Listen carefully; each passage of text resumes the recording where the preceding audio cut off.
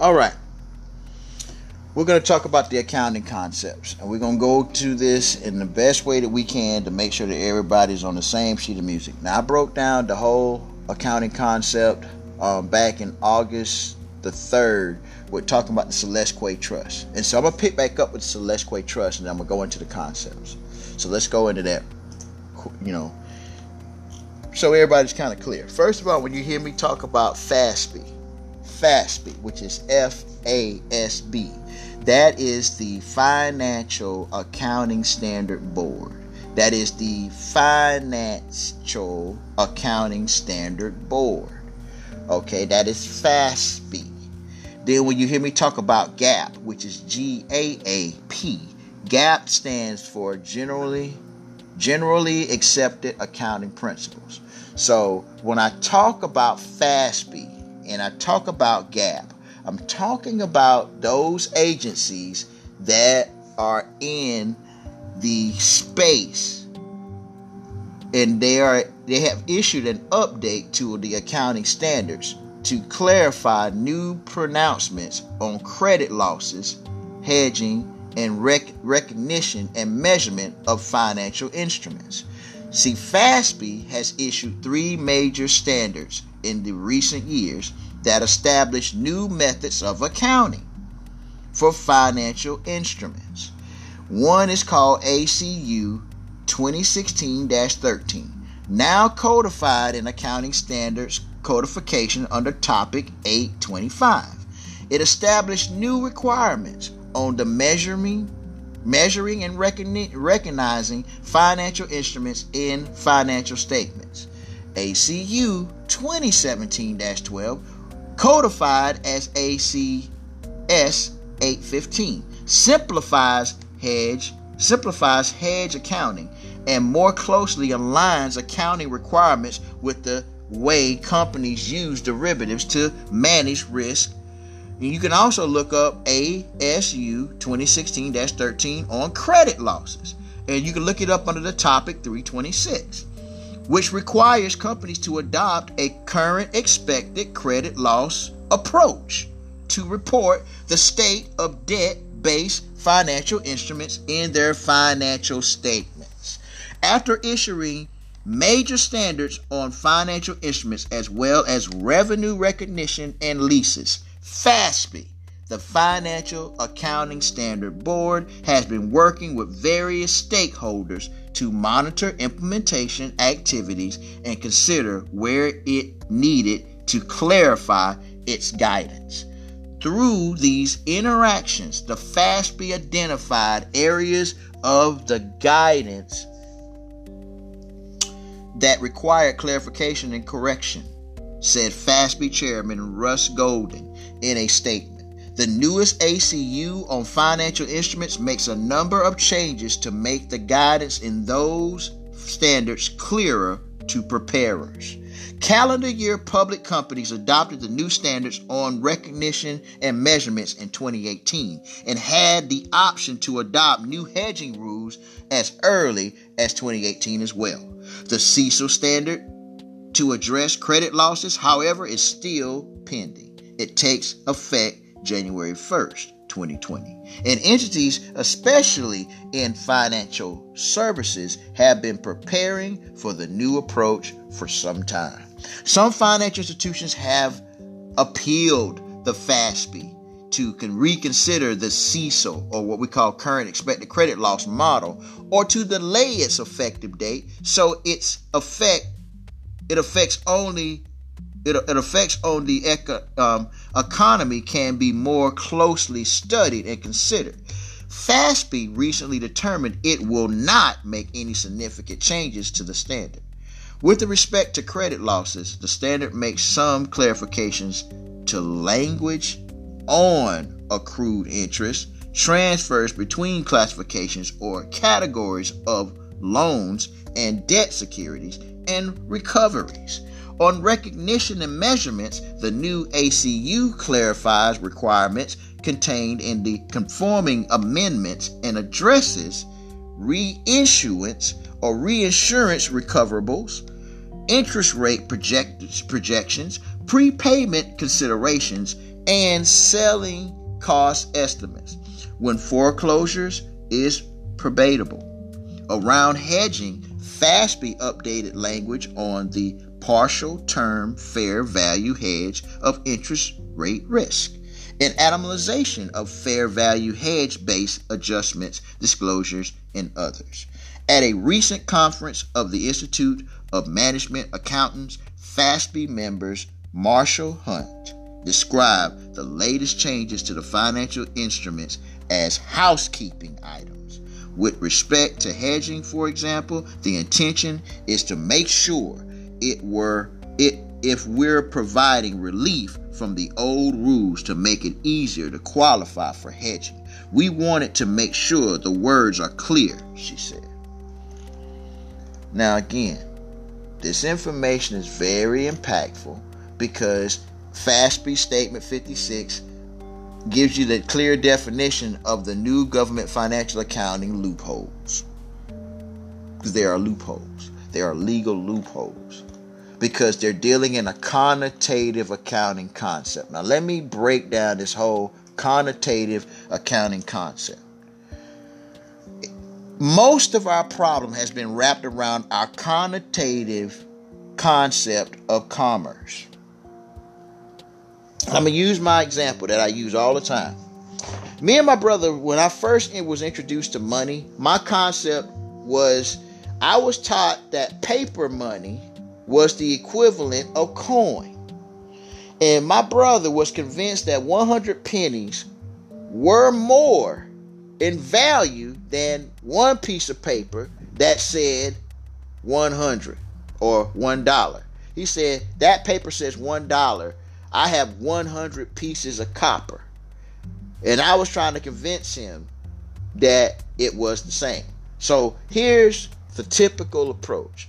I had bought hook, line, and sinker the connotative concept of value when it came to monetary gain. My brother, who is practical, you could not throw that on him. Like, I want you to think about a person who is practical.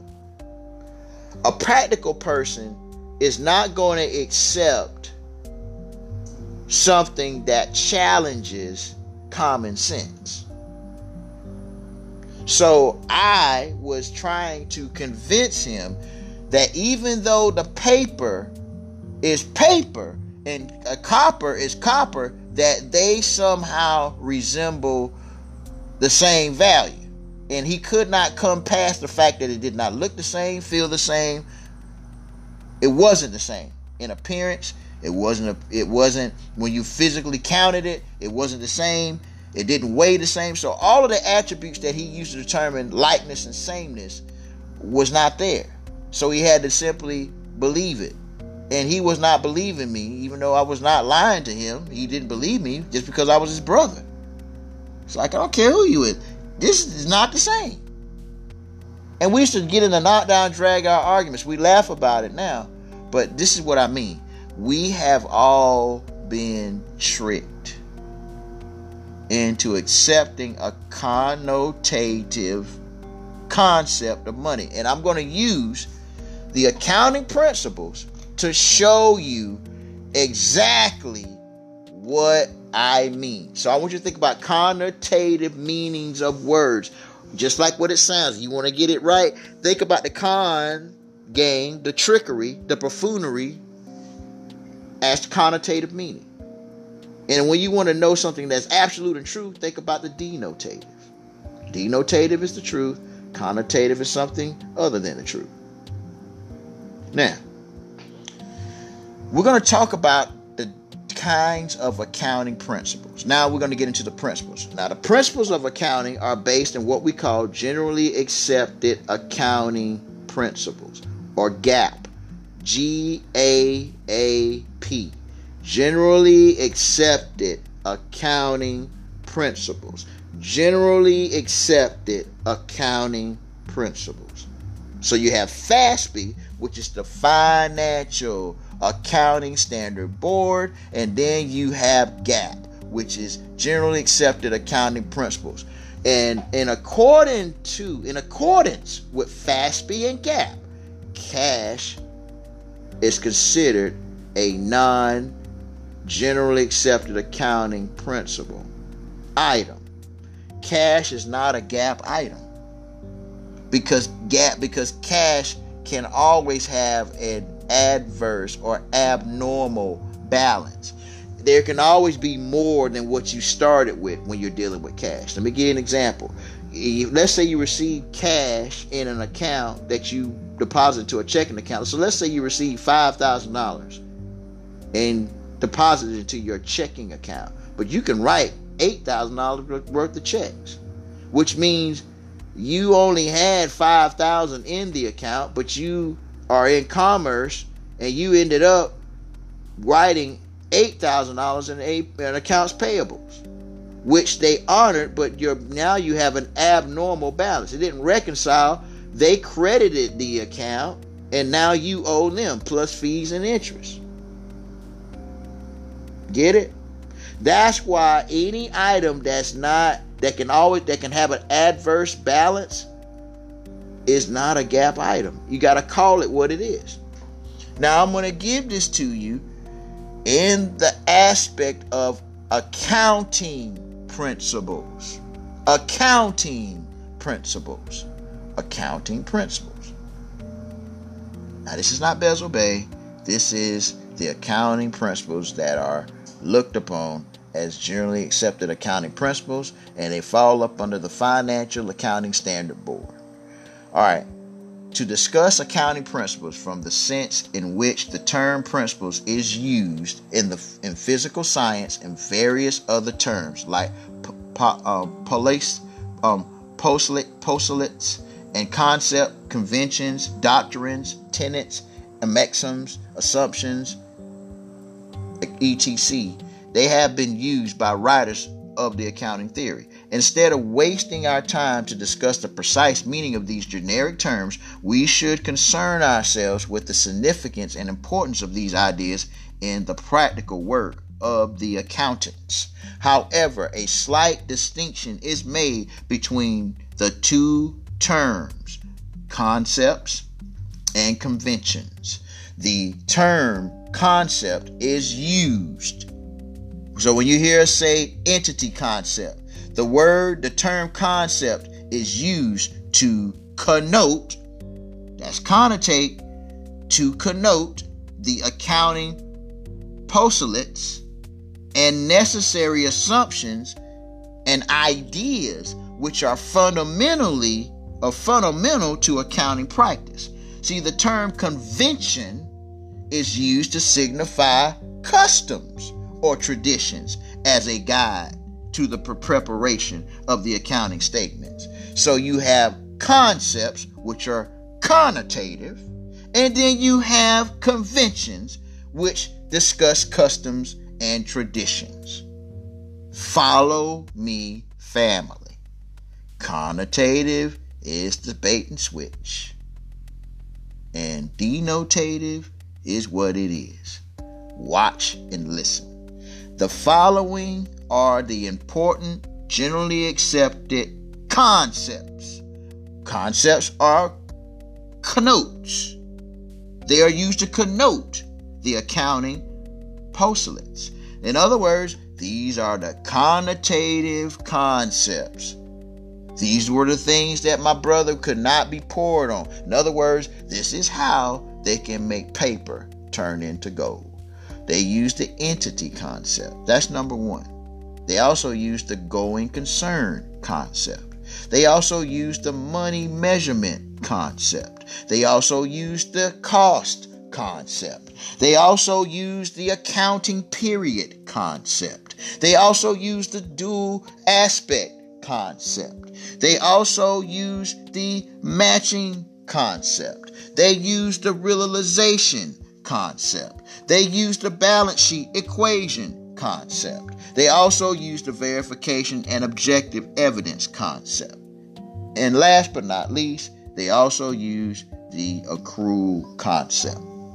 So, because they are using those accrual concepts, we are in a position where we can literally build these things up in a capacity where we understand that it's the concept that is used to connote the accounting postulates, necessary assumptions, and ideas which are fundamental to accounting practice. Why? Because when you're dealing with the entity concept, it is very important to note that for accounting purposes, the business is treated as a unit or an entity apart from its owners, creditors, and others. In other words, the proprietor of an enterprise is always considered to be separate and distinct from the business which he controls. All the transactions of the business are recorded in the books of business, though they belong to the proprietor or trustee from the point of view of the business as an entity, and even the proprietor is treated as a creditor to the extent of his capital. Capital is thus a liability like any other liability, although the amount is owing only to the proprietor or trustee.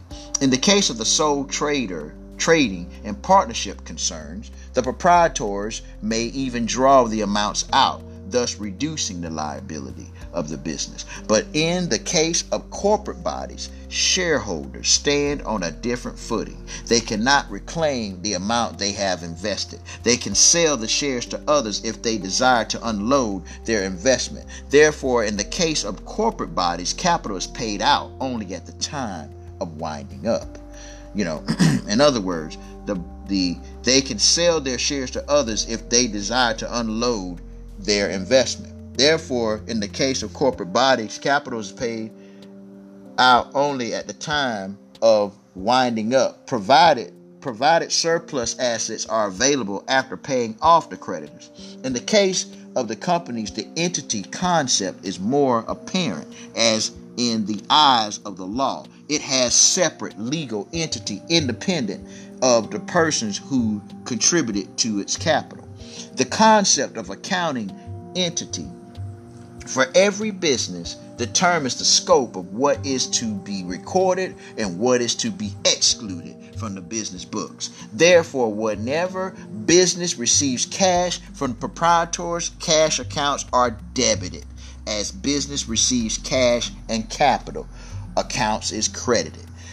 Capital accounts representing the personal accounts of the proprietor. In the case of corporate bodies, since there are too many contributors to the amount, is shown under a single account called a shared capital account.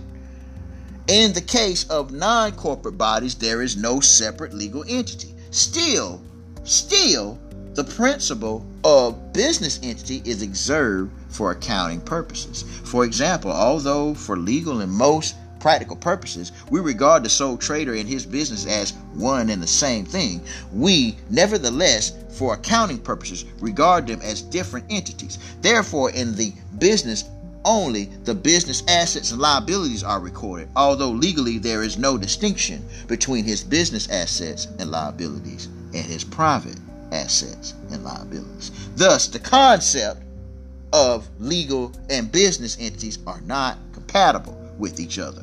Why? Because the private and public don't mix. Okay, we go back. This is also clear from the fact that in the case of big companies, each department may be the base for accounting, although legal entities is much larger and covers all the departments. Likewise, in the case of the consolidated statements, accounting entities is much larger than the legal entity.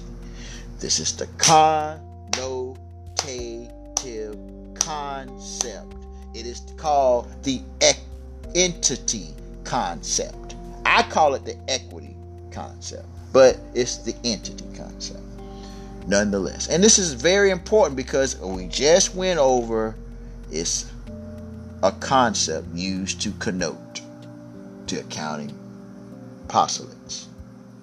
Now, I've given you a lot to think about and a lot to digest. So I hope this information is bringing you to a point of understanding of where we're coming from when we're talking about these accounting concepts. Now, I'm gonna go back, and I'm gonna refresh your memory about what we're dealing with in accounting. Why? Because we have to be clear, family. See, these accounts, you have personal accounts, you have natural persons, you have artificial persons, you have representatives, artificial, you have authorized representatives, you have representative persons, interpersonal accounts, real accounts, all these things. And again, if you go to page 13 and 14 in the financial accounting PDF that I have given the number 514-467-37, for those of you that are in Bittrex, just go to our June 20th activity stream. You'll see the PDF that starts out with 514-467-37. You'll see if you go to page 13 and 14, which are we going to go there? Let's go to page 13 and 14 because I want you to understand what I'm saying.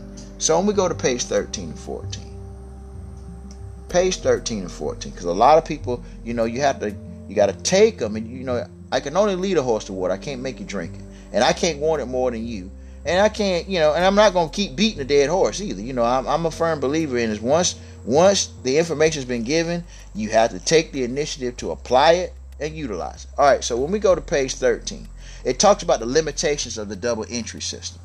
All right, the system does not disclose all the errors committed in the books of accounts. Number 2, the trial balance prepared under this system does not disclose certain types of errors. And also, it is costly as it involves maintenance of numbers of books and accounts. The word account is an account. An account denotes. They got the word denote. So we just had concepts connote and accounts denotes.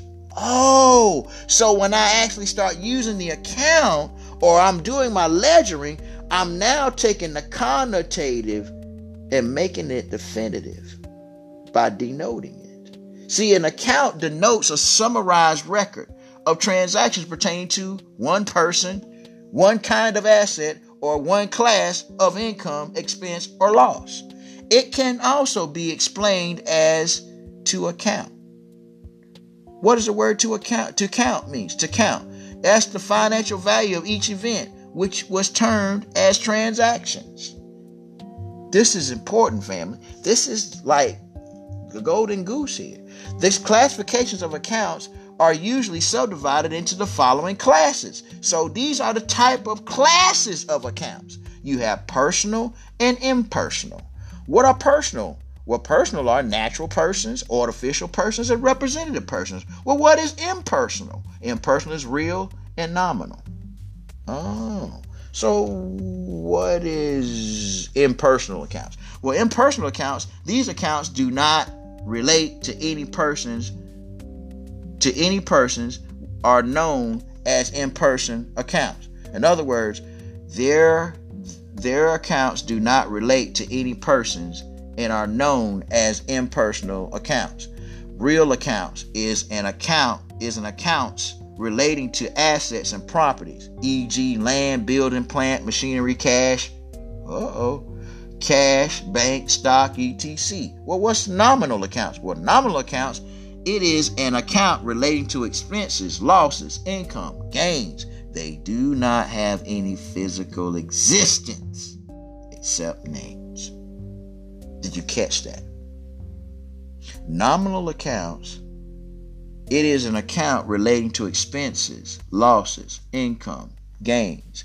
They do not have any physical existence except names. Why is this important? Because our concepts of money is in a connotative concept and value. And we have to use accounting to substantiate our position. Family, I hope this information is inspiring. I hope this is eye-opening. I hope you do some research. Please, please, please, please Pass this information along to the other trustees. Please leave your comments. Please leave your questions. We're not done. This is part of the broadcast we was actually listening to earlier. I just had so many people just trying to get in that I have to make sure this information reaches each and every ear. So with that information, man, look, you guys keep up the good work. Keep doing what you're doing. As long as you keep doing what you're doing, we're not going anywhere. This is your host, Bezel Bay. This is Trustee Training. We're talking about accounting concepts. And again, we got more exclusive content, so we got more of this audio to come. With that, peace and love, family. Without you, there would not be no us. We will be the turning point in your financial situation. Peace and love.